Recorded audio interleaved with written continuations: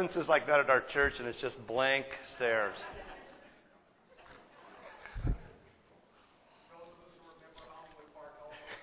Yeah, thank you. Thank you.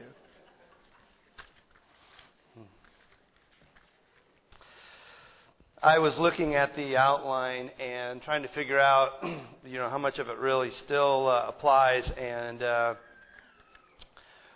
the Monday evening session, Roman numeral 1, there's 5 Roman numerals. Roman numeral 1 was last night. And this morning, in my first talk, it'll be Roman numerals 2, 3, 4, and 5. I was pretty much on target with that, developing a ministerial relationship and becoming acquainted. It's pretty similar. So we should be somewhat on target there before it changes radically later. I was asked to come and speak to a college career class of another church, and on what I wish I knew when I was 20. That was their theme, and I got up and I had a list of things, that I wish I knew when I was 20, and toward the end, I moved into theological things that I wish I knew. And one of them was, the doctrines of grace. I wish I understood the doctrines of grace, otherwise known as Calvinism. And the head of the group, who was kind of a young charismatic guy, felt like he had to get up after me and do a disclaimer and reveal to the group that it's okay for them to disagree with me, and that, of course, he doesn't believe in Calvinism. And I just sat there and listened to him disagree with what I had just said. And afterward, we had a nice, very friendly discussion, and it really was moved in a different direction because they had a very, very contemporary style worship, and we were discussing what should really happen in worship. And they're, coming from a more charismatic background, their worship is kind of, you're working at a emotional, visceral, but they would call it spiritual level, to that place where in the worship you finally break through and make contact with God. And so we got into this discussion, and my discussion, my take on that was I'm not against emotions. I think that some people, when they come to understand the grace of God, may have a gushing emotional response, and I think that's true. But that's a good thing. But I think some of us don't. But that doesn't mean we don't understand and believe the same thing. Some of us are just wired a little differently, and some of us respond emotionally, and some of us don't. But knowledge is the same. The knowledge of Christ and what He did and who He is the same. And so people in that environment who aren't emotionally wired walk away feeling as if they haven't really achieved a proper worship, even though they're dedicating their heart and their mind to understanding and praising God. But if they don't get that juice, that they're seeking to get. So we got into this discussion, and we strayed away from the Calvinistic discussion. And as time went on, I was talking to a young man who goes to that group, and we got into the discussion, and he is a Calvinist. And I said, well, ask the leader if he'd like to get together, and we could sit down and have lunch and have a friendly discussion on the doctrines of grace. And I never got a response. I ran into him again, and at his church, and I was with the senior pastor, and we were walking down the hallway, and I saw him, and I said, hey, how are you? And he gave me a look, kind of like I don't really want to engage look, and I was being as friendly as I could possibly be, and I said, maybe someday we can get together and discuss the doctrines of grace. And he gave me another really blank look, and I kind of waited for a response, and he'll go, well, he said, I'll see how the Spirit leads me. And the Spirit conveniently, the Spirit led him to never respond. And but this is what I want to address this morning, and that is the engaging of our culture and developing this ministerial relationship and how the discussion ensues, and how we get that discussion going. But before we talk any further, let's come to the Lord in prayer. Father God, we do pray that you would help us to have seasoned speech. Help us, Father, to engage in a loving and yet bold manner, that we might, Father, truly bring to our Christian friends information about the gospel, information about the law of God, information, Father, about your kingdom, about your love, your grace, your mercy, and truly even, Father, your severity. Help us, Father, to minister and minister well, and yet at the same time in love and humility. We pray that you would grant us people who would have willing ears to hear that, Father, your kingdom might be advanced through your Spirit, through Jesus Christ, we pray. Amen.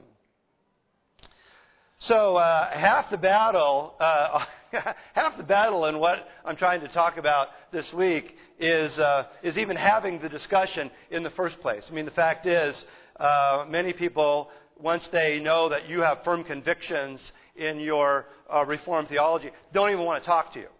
They don't want to have the discussion. So that's half the battle, is having the discussion. Half the battle is knowing your information, and the other half is imparting the information correctly. And I know that's 1.5. Be that as it may.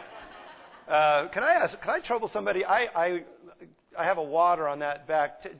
Bill, that water, could you drink it? No, just kidding. Could you bring it up here? I'd really get dried out here talking. But that is the whole issue of actually having the discussion. Thanks, Bill.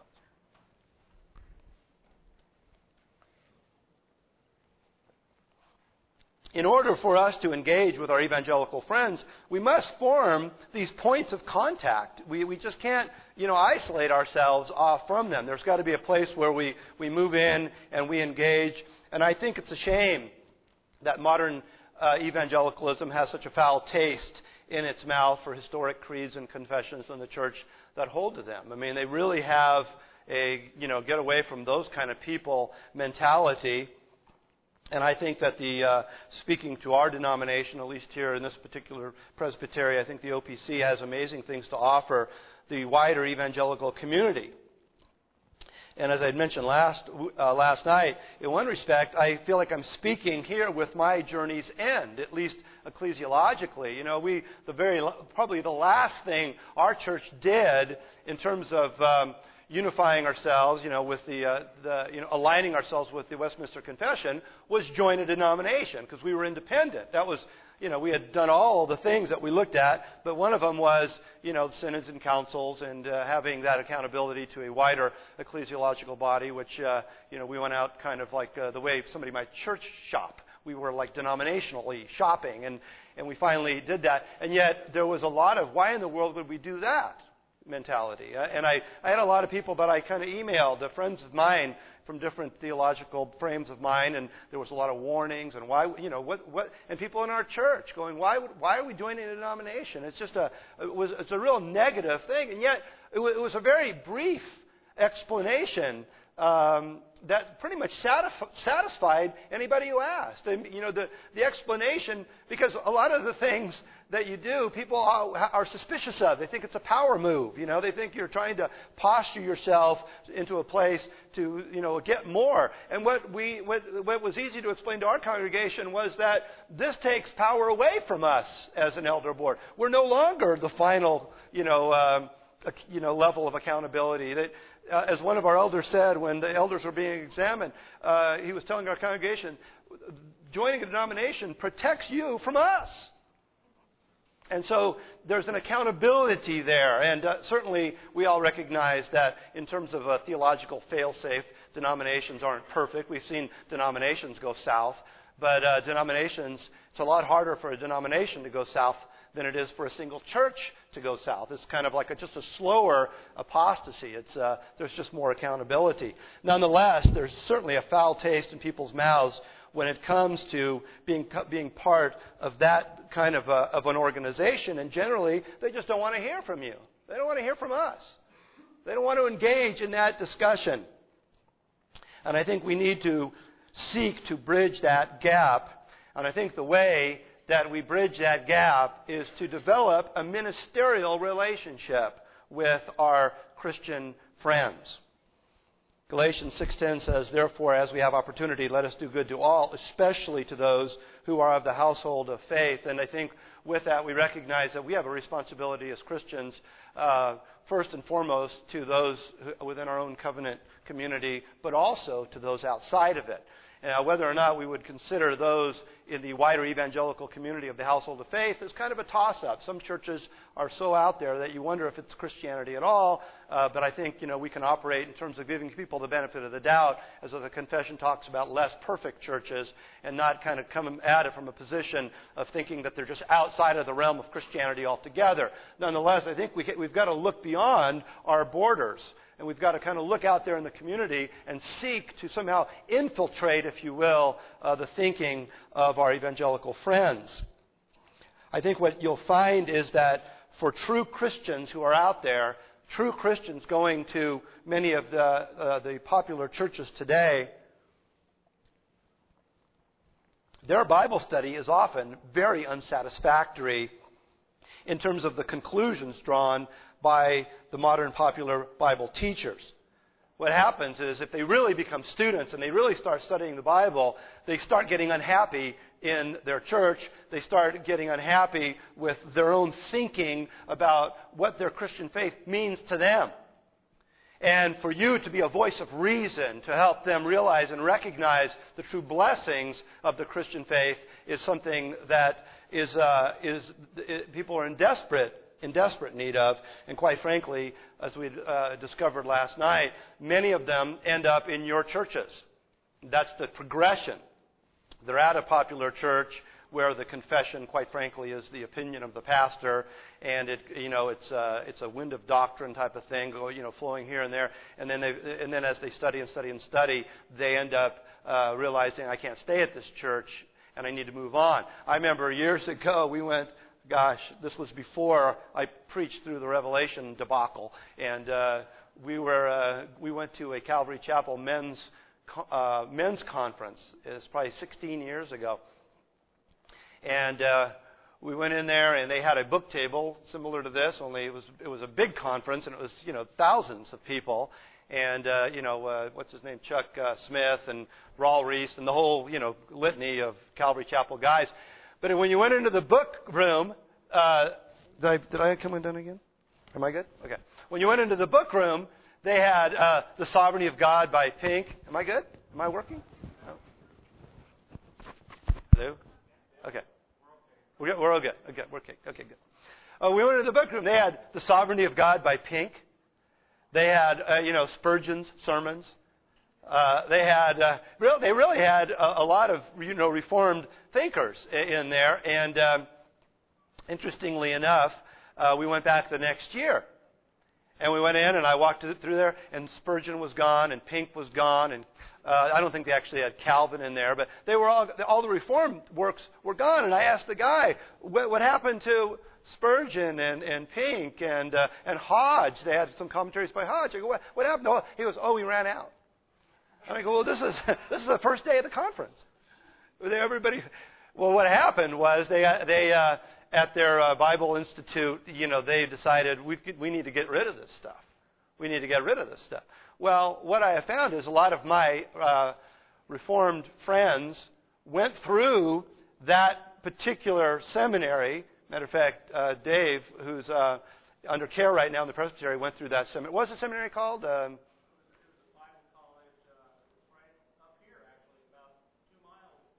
Yeah, it's the Calvary Chapel Bible College. And what happens was they had these really good Reformed books, and people started reading them and becoming Reformed. So their response was, get rid of the books.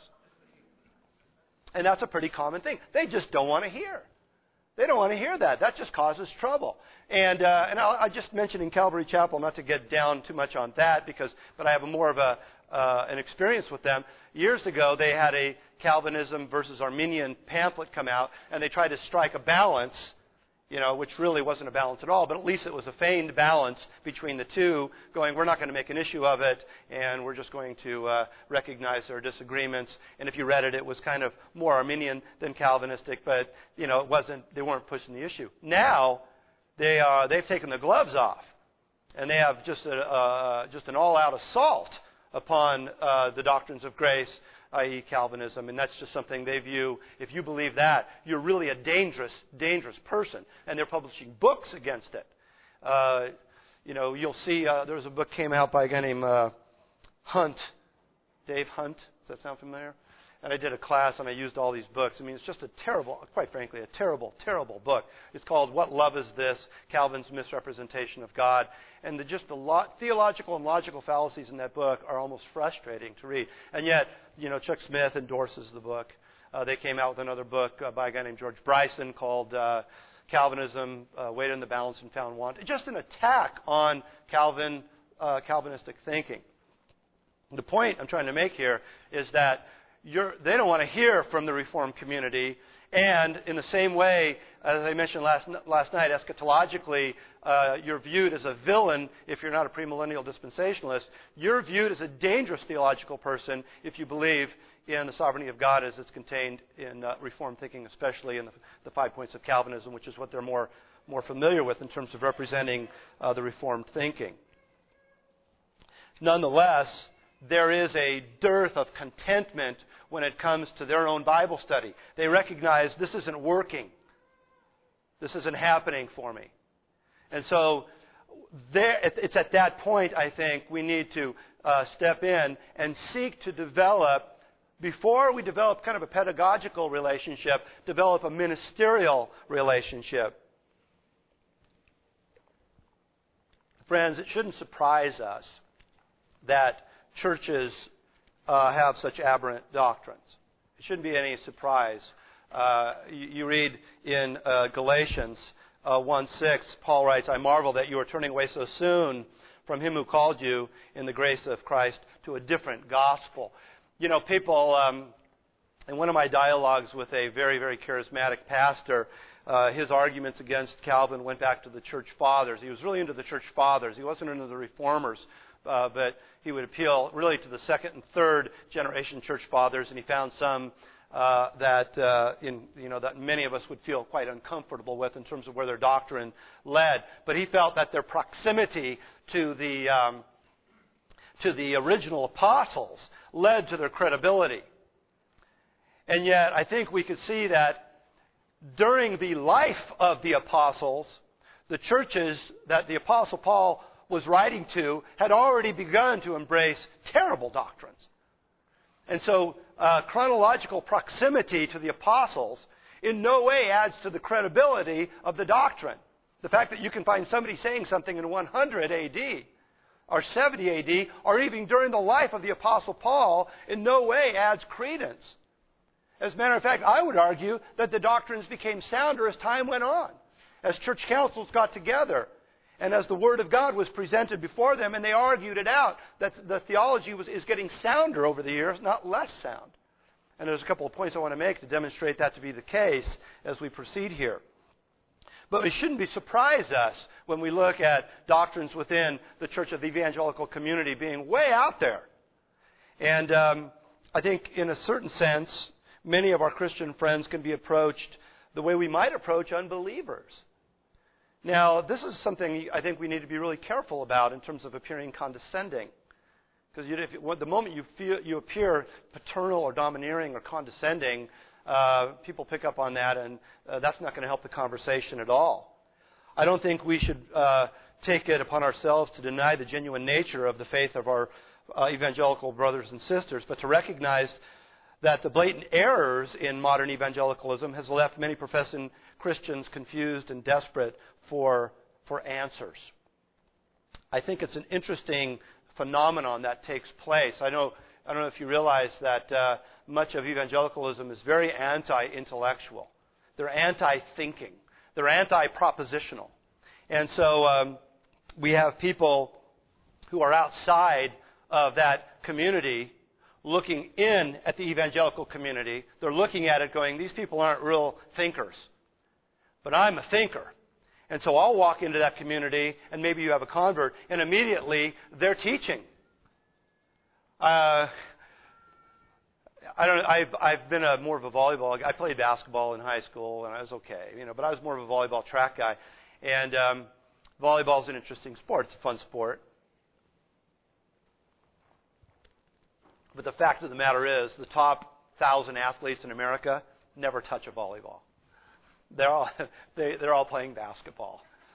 That's just the reality. If we're going to be real about it, the best athletes are playing football. They're playing basketball. Maybe baseball, golf. No, just kidding. And so it's an interesting thing when guys play basketball and they're pretty good basketball players. They come into the volleyball community thinking that they're immediately going to take over. They're like, well, volleyball is, it's a picnic sport. It's a girls' sport. And they walk in and they don't realize that volleyball is, like I say, it's not physically, you don't have those kinds of athletes, but you have them looking into that community and they think, I'll waltz right into that community and I'll take over. And it doesn't really happen.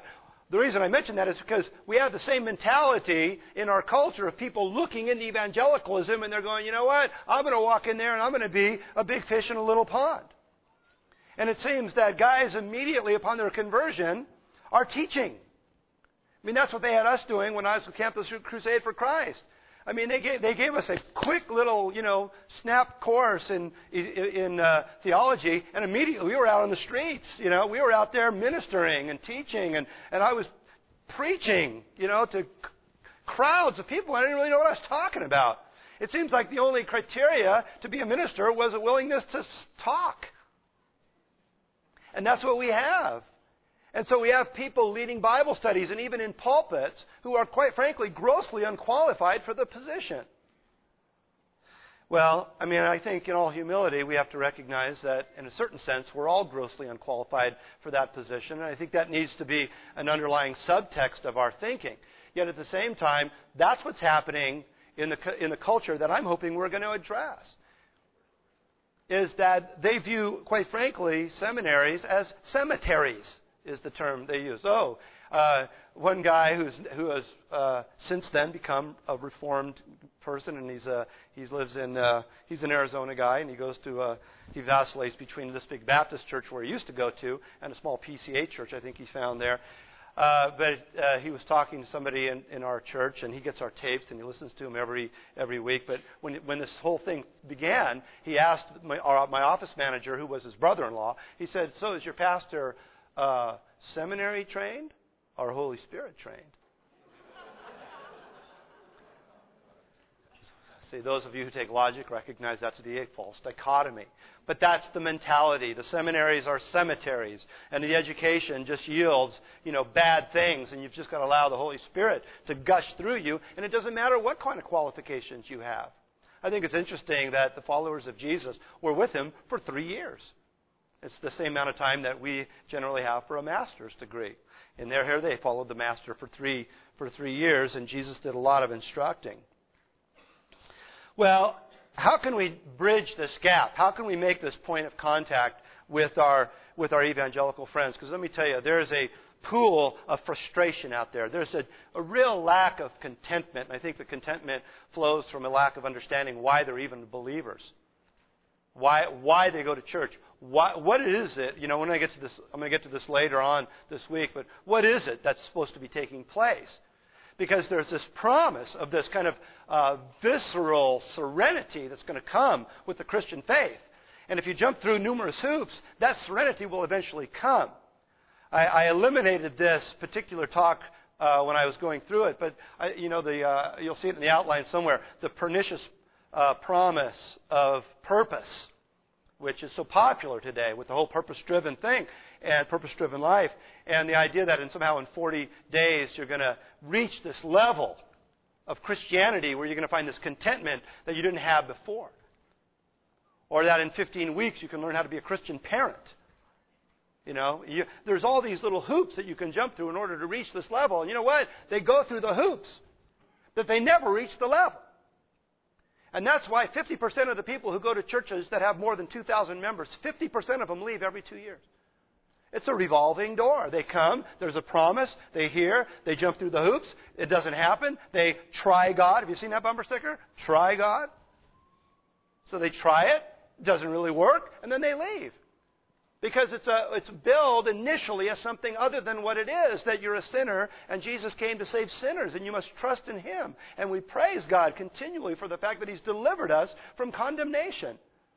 And that's got to be the message over and over and over. But now if you were to ask Christians what that is, and again, I'm going to get to that later, you're going to find that that's not what they're thinking. So we need to develop, I think, a ministerial relationship very similar to the way we would develop a relationship with our neighbors who aren't believers. And again, I take a deep breath when I say that because you don't want to sound condescending about that. You don't want to develop a sense of self-superiority. Otherwise, certainly you've disobeyed our Lord in terms of the disposition we ought to have, and you've really stepped on your own foot in terms of developing a good relationship with your neighbor. So we need to keep that in mind. There needs to be always a genuine pursuit of humility and recognizing that when it really comes right down to it, all we are as Christians is one beggar telling another beggar where to get a piece of bread. And the moment we think we're the ones making the bread, we've really stepped beyond our boundaries in terms of a genuine humility. But here are some ways I think we can develop a ministerial relationship. And this is very much a practical thing that I know that I've experienced. I think it's very biblical, and yet at the same time it's more maybe social than anything else. First of all, you need to get to know them. I mean, how simple is that, right? You need to know them. Who are they? They're the guy and his wife who live next door to you. They live across the street. They're the guy on the table, the desk, They're the mom at the thing, at the bank. They're just the people out there. I would really encourage you to try to get to know your species. Maybe I'm just wired that way, but I'm fascinated at the human race. I know the names of all the workers at the Starbucks, at a few different Starbucks. I know the names of the people at my bank. I talk to them. We engage. You get out there and you engage, and you get to know them and know their names. People will be freaked out when they know that you know their name. Hey, Frank, how you doing? Whoa, he knows my name. Isn't it interesting how the 16th chapter of Romans, if you do a Bible study through Romans, you get to the 16th chapter and you're like, well, what am I going to do now? There's not a whole lot of doctrine here. There's just a whole lot of names, a whole lot of people.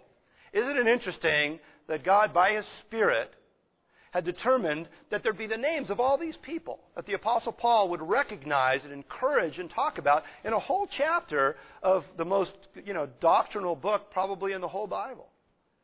So I think it's a very biblical thing to get to know people, get to know their names, get to know something about them, get to know people.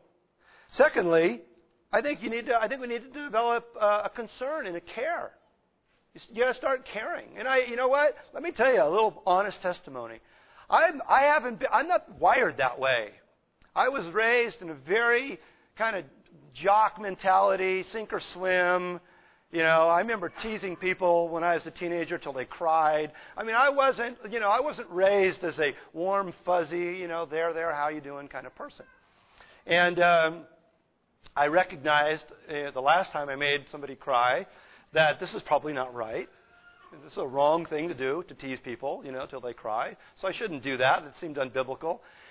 And then as time went on, I made a commitment to try to do the right thing, even though I didn't feel that way. You know what I'm saying? It wasn't like I knew a pastor. It seemed like he immediately fell in love with people right at the door.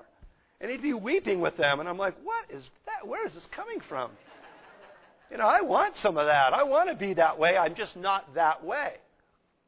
And I found that, as I mentioned last night, it was through being accused of being a cult leader that really, motivated me theologically to pursue a sound understanding of the Christian faith. But it was also through great, so it was through the accusation that I grew theologically. But I found that it was mainly through great pain that I grew in terms of my love and care for other people.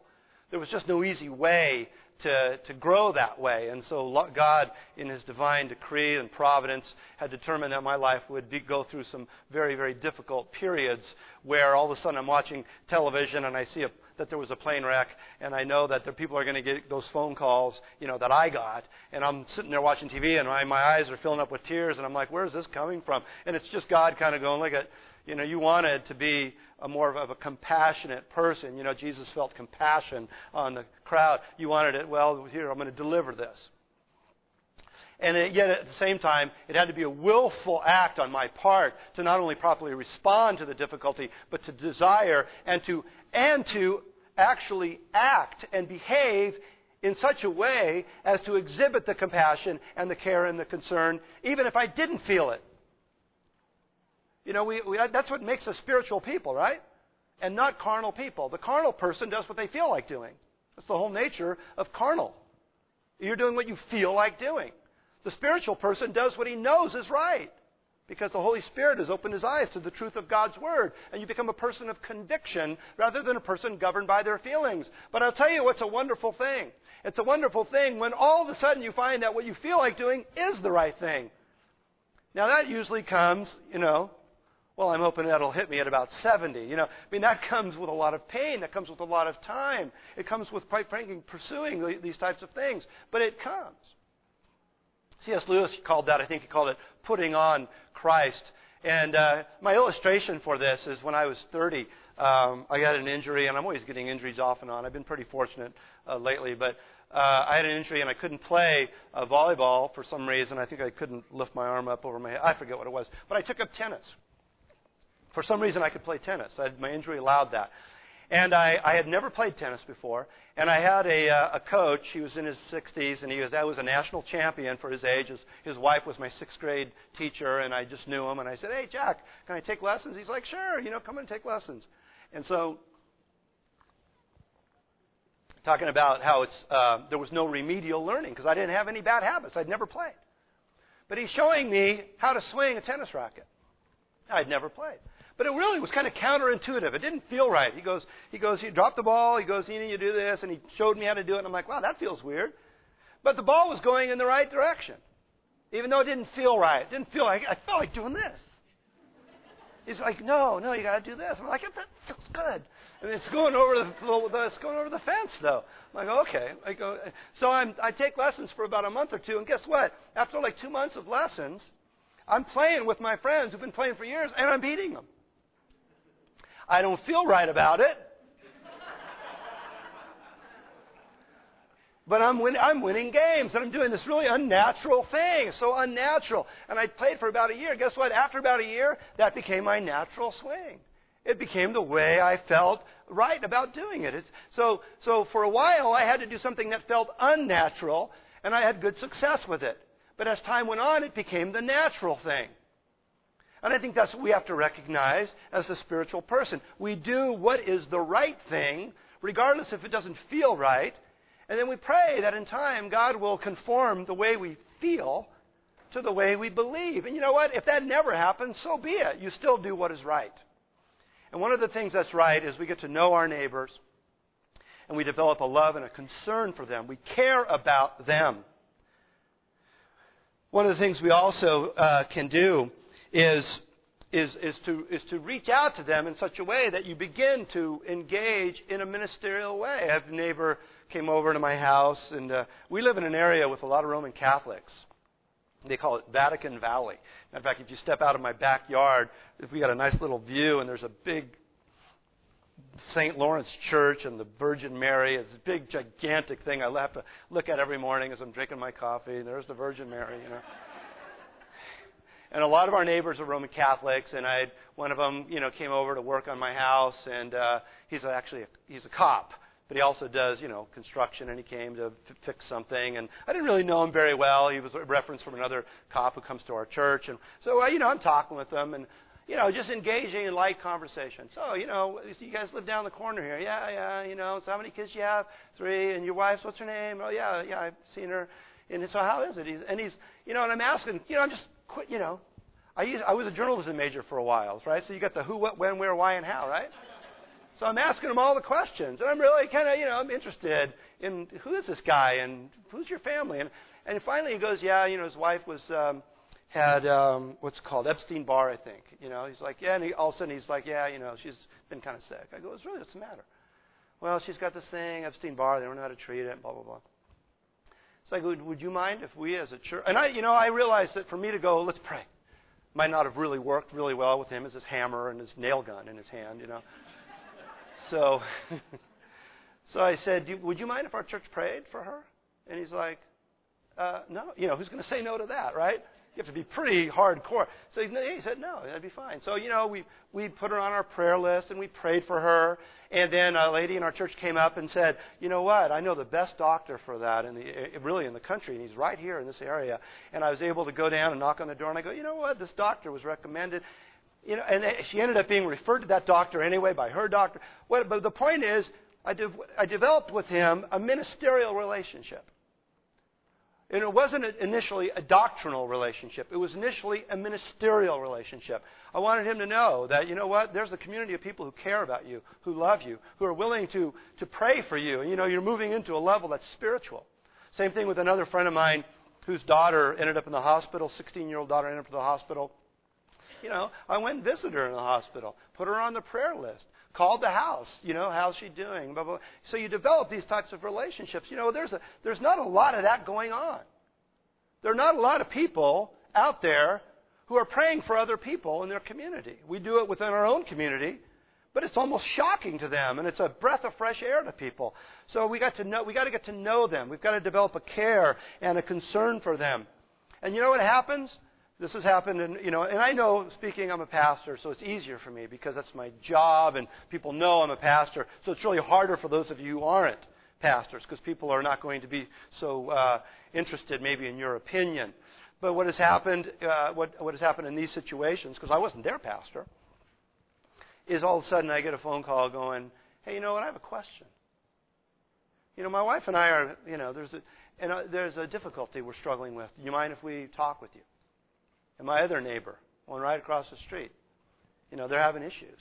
And I go, sure, come on in, And so we sit in, and they've got kind of Roman Catholic backgrounds, but neither one of them go to church at all. And I'm listening to these issues, And I'm in this counseling session, I'm getting to explain to them what a marriage ought to look like.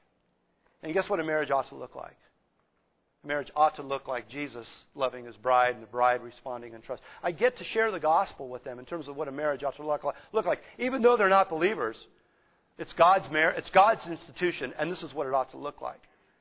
And then we had a little thing I called the pub, and I was going to do the pub here, but we decided to change it to this, where I get together with these people in my community. As a matter of fact, all the people I've just talked about I've had, and I invite them to the house. And we have a little wine and some appetizers. And for those of you who are Baptists, I guess you can use Martinelli's. But we choose the wine to take the edge off and facilitate discussion, as I say on my flyer. And we get in and we talk for 5 weeks. We talk for for 5 weeks on what is the Bible and why should we believe it, who is God and why should we believe in God, how do we determine ethics. Why do people go to heaven? How do people go to, why do people go to hell? How do people go to heaven? And then the last week is the church. How come there are so many different churches? Why is church necessary? And we have these discussions. And it's been amazingly fruitful. And there have been conversions. And but it's a matter of engaging, caring, loving, communicating, and then taking that step where you're going. When I wrote them that letter and I invited them over, it wasn't a shock to them that I wanted to talk to them. Basically, it was like, remember that discussion we had? We want to finish it at our house, and we have a nice unthreatening environment, and you do things like this. Now, that's my formula, having the pub. That doesn't have to be your formula. You might just invite them to church or whatever it is, but there needs to be, I think, a point of contact. And again, virtually none of these people I'm talking about are atheists. A lot of them are Roman Catholics. Some of them were people who were raised in the church and don't go anymore, which is a lot of people. And other people are those who have, attending churches and they're just kind of confused about the whole thing. The final analysis, where you want to go with this, is to reveal your faith as Jesus taught. Let your light shine before men, that they may see your good works and glorify your Father who's in heaven. There's a point where it's interesting in the Sermon on the Mount where Jesus says that, and then right after that he says, don't do your works as to be seen by men. And yet here he's saying, let your good works shine in order to glorify your Father who's in heaven. We tend to think that, we don't want to, wear our religion on our sleeve. I remember when I was at that PCUSA church, it was my job, I was the chaplain of the elder board, it was my job to do the devotion before the elders meeting or the session. And I would go to the different elders, and I'd say, would you mind, taking the first 10 minutes and, teaching something? And they were, I remember one guy came up and he goes, you know what, that's something I could never talk about. It's just so personal to me. I'm like, yeah, but you're an elder in the church. How could you not be willing to share your perspective on what you think the Bible teaches? And there's just an unwillingness. It was just such a secretive thing. And yet we don't do it for our own glory, but at the same time, you do your works in such a way to glorify your Father who's in heaven. And if there's no sense that you're doing this as a Christian, then it's really not glorifying your Father who's in heaven in that sense that I think Jesus is talking about. And again, in all of this, and this is real tricky, I think we need to be careful to avoid appearing to be know-it-alls. There's their shirt, right? People who think they know it all are terribly bothersome, especially to those of us who actually do. There's a sense we gotta. I don't know how it is for you, but I feel like there was a time when I felt like I knew a lot, and then as you grow, you open little doors, you open little theological doors, and you're in this big gigantic room where you realize I don't know anything. And I think we all have to kind of recognize the incomprehensibility of God in terms of the quantity of God and how that should humble all of us. And I think we really need to always have that in mind when we're speaking on behalf of God. And I think that we have to really work hard at not appearing to be, like I said, paternal and domineering and ostentatious and all those things. I've mentioned to you a couple of examples of what I would consider to be success stories in terms of my sharing with other pastors in these really slow, long process, of having a relationship and talking. And I had a phone call, but on the other side of it, I had a phone call from another pastor who he just got his ministry. And I always try to say these things anonymously, even though you guys won't have any idea what I'm talking about. So I've got to be careful not to be too descriptive, But one of these pastors said, you should meet with Pastor Paul before you take to the pulpit, And so we sat down, and he actually he transferred from Foursquare to AOG for some utilitarian reasons, in terms of a facility. And so we sat down, and we're having lunch, and I'm like, so how was that, how was the test you went through? And we started talking. And I had known this guy for a long time. Matter of fact, I hired him at the PCUSA church as my juniors director, 15 years earlier. So I knew him. And as we're talking, he's telling me, and we get into this discussion about the Assembly of God and their view of tongues and word of knowledge and prophecy and what have you. And part of me was saying, we're not far along enough in the relationship for me to engage. I just want to have lunch and talk and develop, And yet, I broke my own little rule, and I started making an argument that you can't have a view of continuing revelation and be sola scriptura at the same time. You just can't. It's logically, incompatible. And we got into it, and he just, the hair on his neck went up, and he just was like, he actually said, I think you think you're smarter than me. That was actually what he said. And, I dealt with this later, and I backed off, and I said, but, there was that sense where obviously I was presenting myself in such a way as to just really offend his sensitivities. And, I backed way off, and we've communicated since then. I'm trying to rebuild that.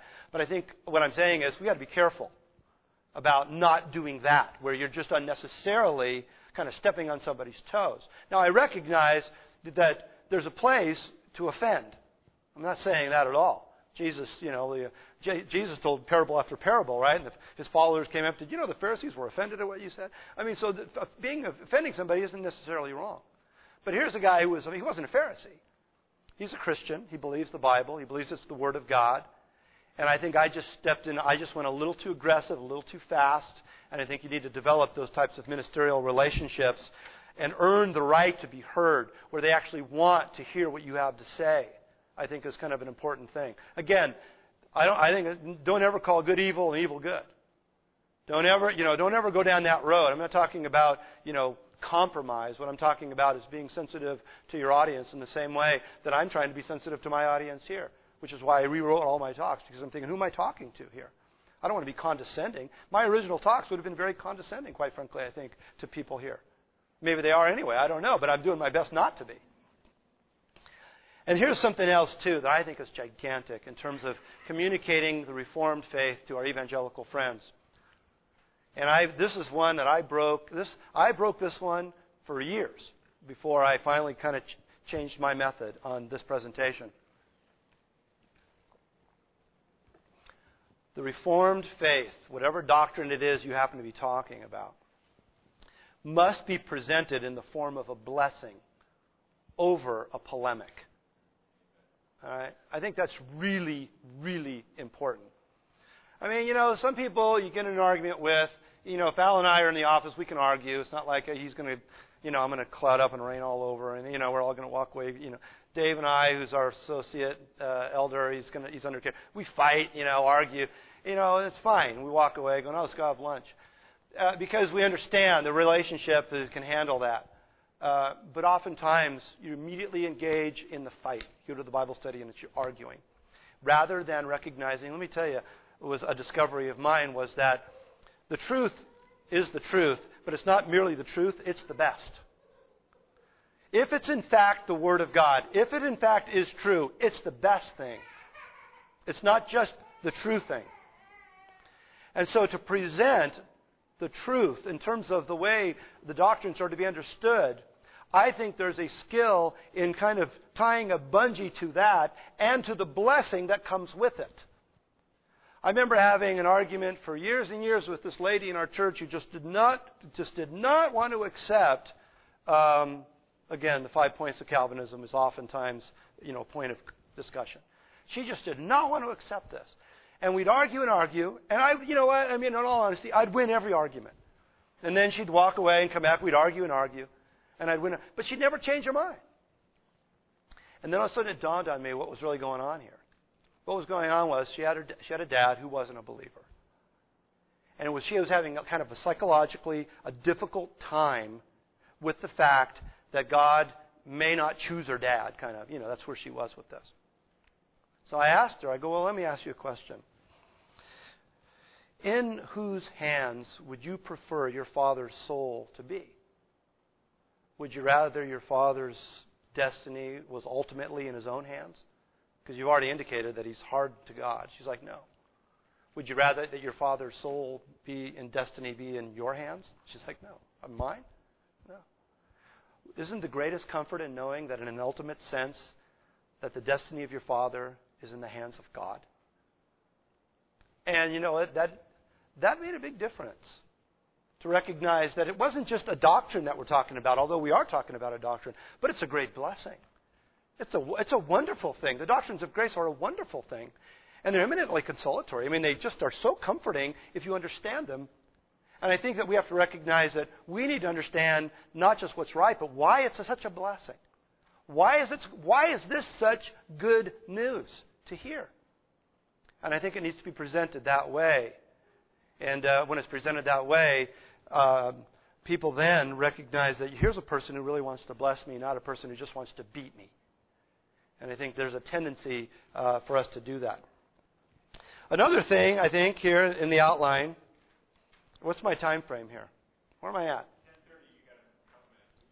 10:30, you got a couple minutes. 10:30? At 10:30 I have a couple of minutes? See how I purposely was confused?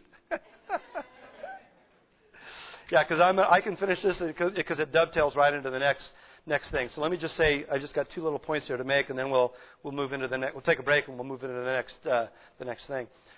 I think also in order for us to know how to understand our evangelical friends, we have to anticipate their confusion by being somewhat acquainted with what they believe. I think we need to know what's out there. I just referenced The Purpose-Driven Life, for example. I mean, I think you all probably should read it. I mean, I don't agree with it. I think there's some good things and bad things. I would not recommend it. I did a class on it and gave my review. And, but it's out there. You can't just ignore it. It's affecting your community. It's affecting people in your church, I mean, obviously the whole Da Vinci Code, we didn't do a thing at our church because it just became too crazy. But I wrote an article. I write a column for our local newspaper. I wrote an article about it just to address it. I think those things need to be addressed. People need to hear and understand. But I think we need to know what's affecting their mind. Even the Apostle Paul, at Mars Hill said in 1728 of Acts said, "For in him we live and move and have our being, for also, as some of your own poets have said." See, he was familiar with what the poets had said. He knew what the worldly thinking was. He knew what the Greek philosophers were saying. Matter of fact, in the Sermon on the Mount, 6 times Jesus says, "You have heard it said." Right? In chapter 5, "You have heard it said, but I say." So he knew what was being taught out there. He wasn't ignorant of what was being not only influencing the people, but influencing God's covenant people. He knew how they were being instructed. He knew what was out there in terms of what needed to be dealt with. Now, some of you go, if you're like me, you're not a super fast reader, so you're like, I can't read all the books. I don't have, all the time to. I think, that's fine. But one of the things that you can do when you're engaging your friends is just listen to what they are saying. I mean, really listen. Don't just wait for your turn to talk. Really listen to what it is that's going on in their mind. Before you offer your opinion, know your audience. I have a degree in apologetics, but I'm not a super expert on the cults. I know probably enough to engage the Mormon at the doorstep and the Jehovah's Witness and what have you. But I remember the way I address Mormons, I don't, get out Walter Martin's Kingdom of the Cults and go down the whole. And the way I address Mormons when I'm talking with them is I ask them this. I go, so what's the difference between what you believe and what historic Protestant Christians believe? What's the difference? And I wait for them to tell me how they're different from what I believe, because I can address that. Because they'll say something like, well, we don't believe, for example, that Jesus is God, which is obviously a big point, right? Well, now they've told me that, right? I don't have to figure it out. They've said, then I say, well, what would make you think that? Why would you believe that? So you engage by listening to what they have to say. I think it's really important to really hear your audience, really in the discussion, really be a genuine listener.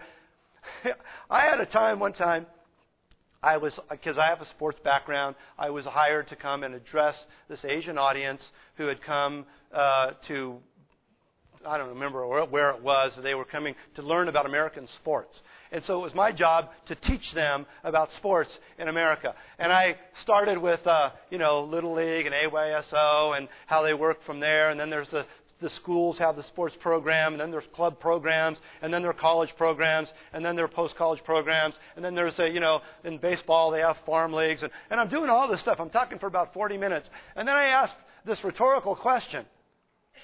Now, I don't expect people to answer a rhetorical question, but I expect a little head nodding, right? Well, I get no head nodding. So I ask it again, only this time not as a rhetorical question. I ask it as a question where I want to respond. So there's about 50 people in the room. And I get no response. So I say, how many people here speak English? One guy. They listened to me for 45 minutes. And they didn't understand a word I said. I think they just liked watching me. I think they're just like, woo, that guy is funny to watch. You need to know your audience. You need to know what they're hearing, what they're believing, what they're thinking. And with that, we'll go ahead and close with a prayer, and then we will take a break and come back. Father God, we do pray that you would give us hearts that would really, truly, genuinely care about our neighbor. And Father, if we find in our own hearts a lack of compassion, we pray, Father, that nonetheless we would obey and do what we know we ought to do in loving our neighbor, caring about them, in hopes, Father, that they would truly want to know of the hope that we have. We pray, Father, that we would be truly a part of that cure and true good stewards of that grace, Father, that you've granted us. We thank you for this in Jesus' name. Amen.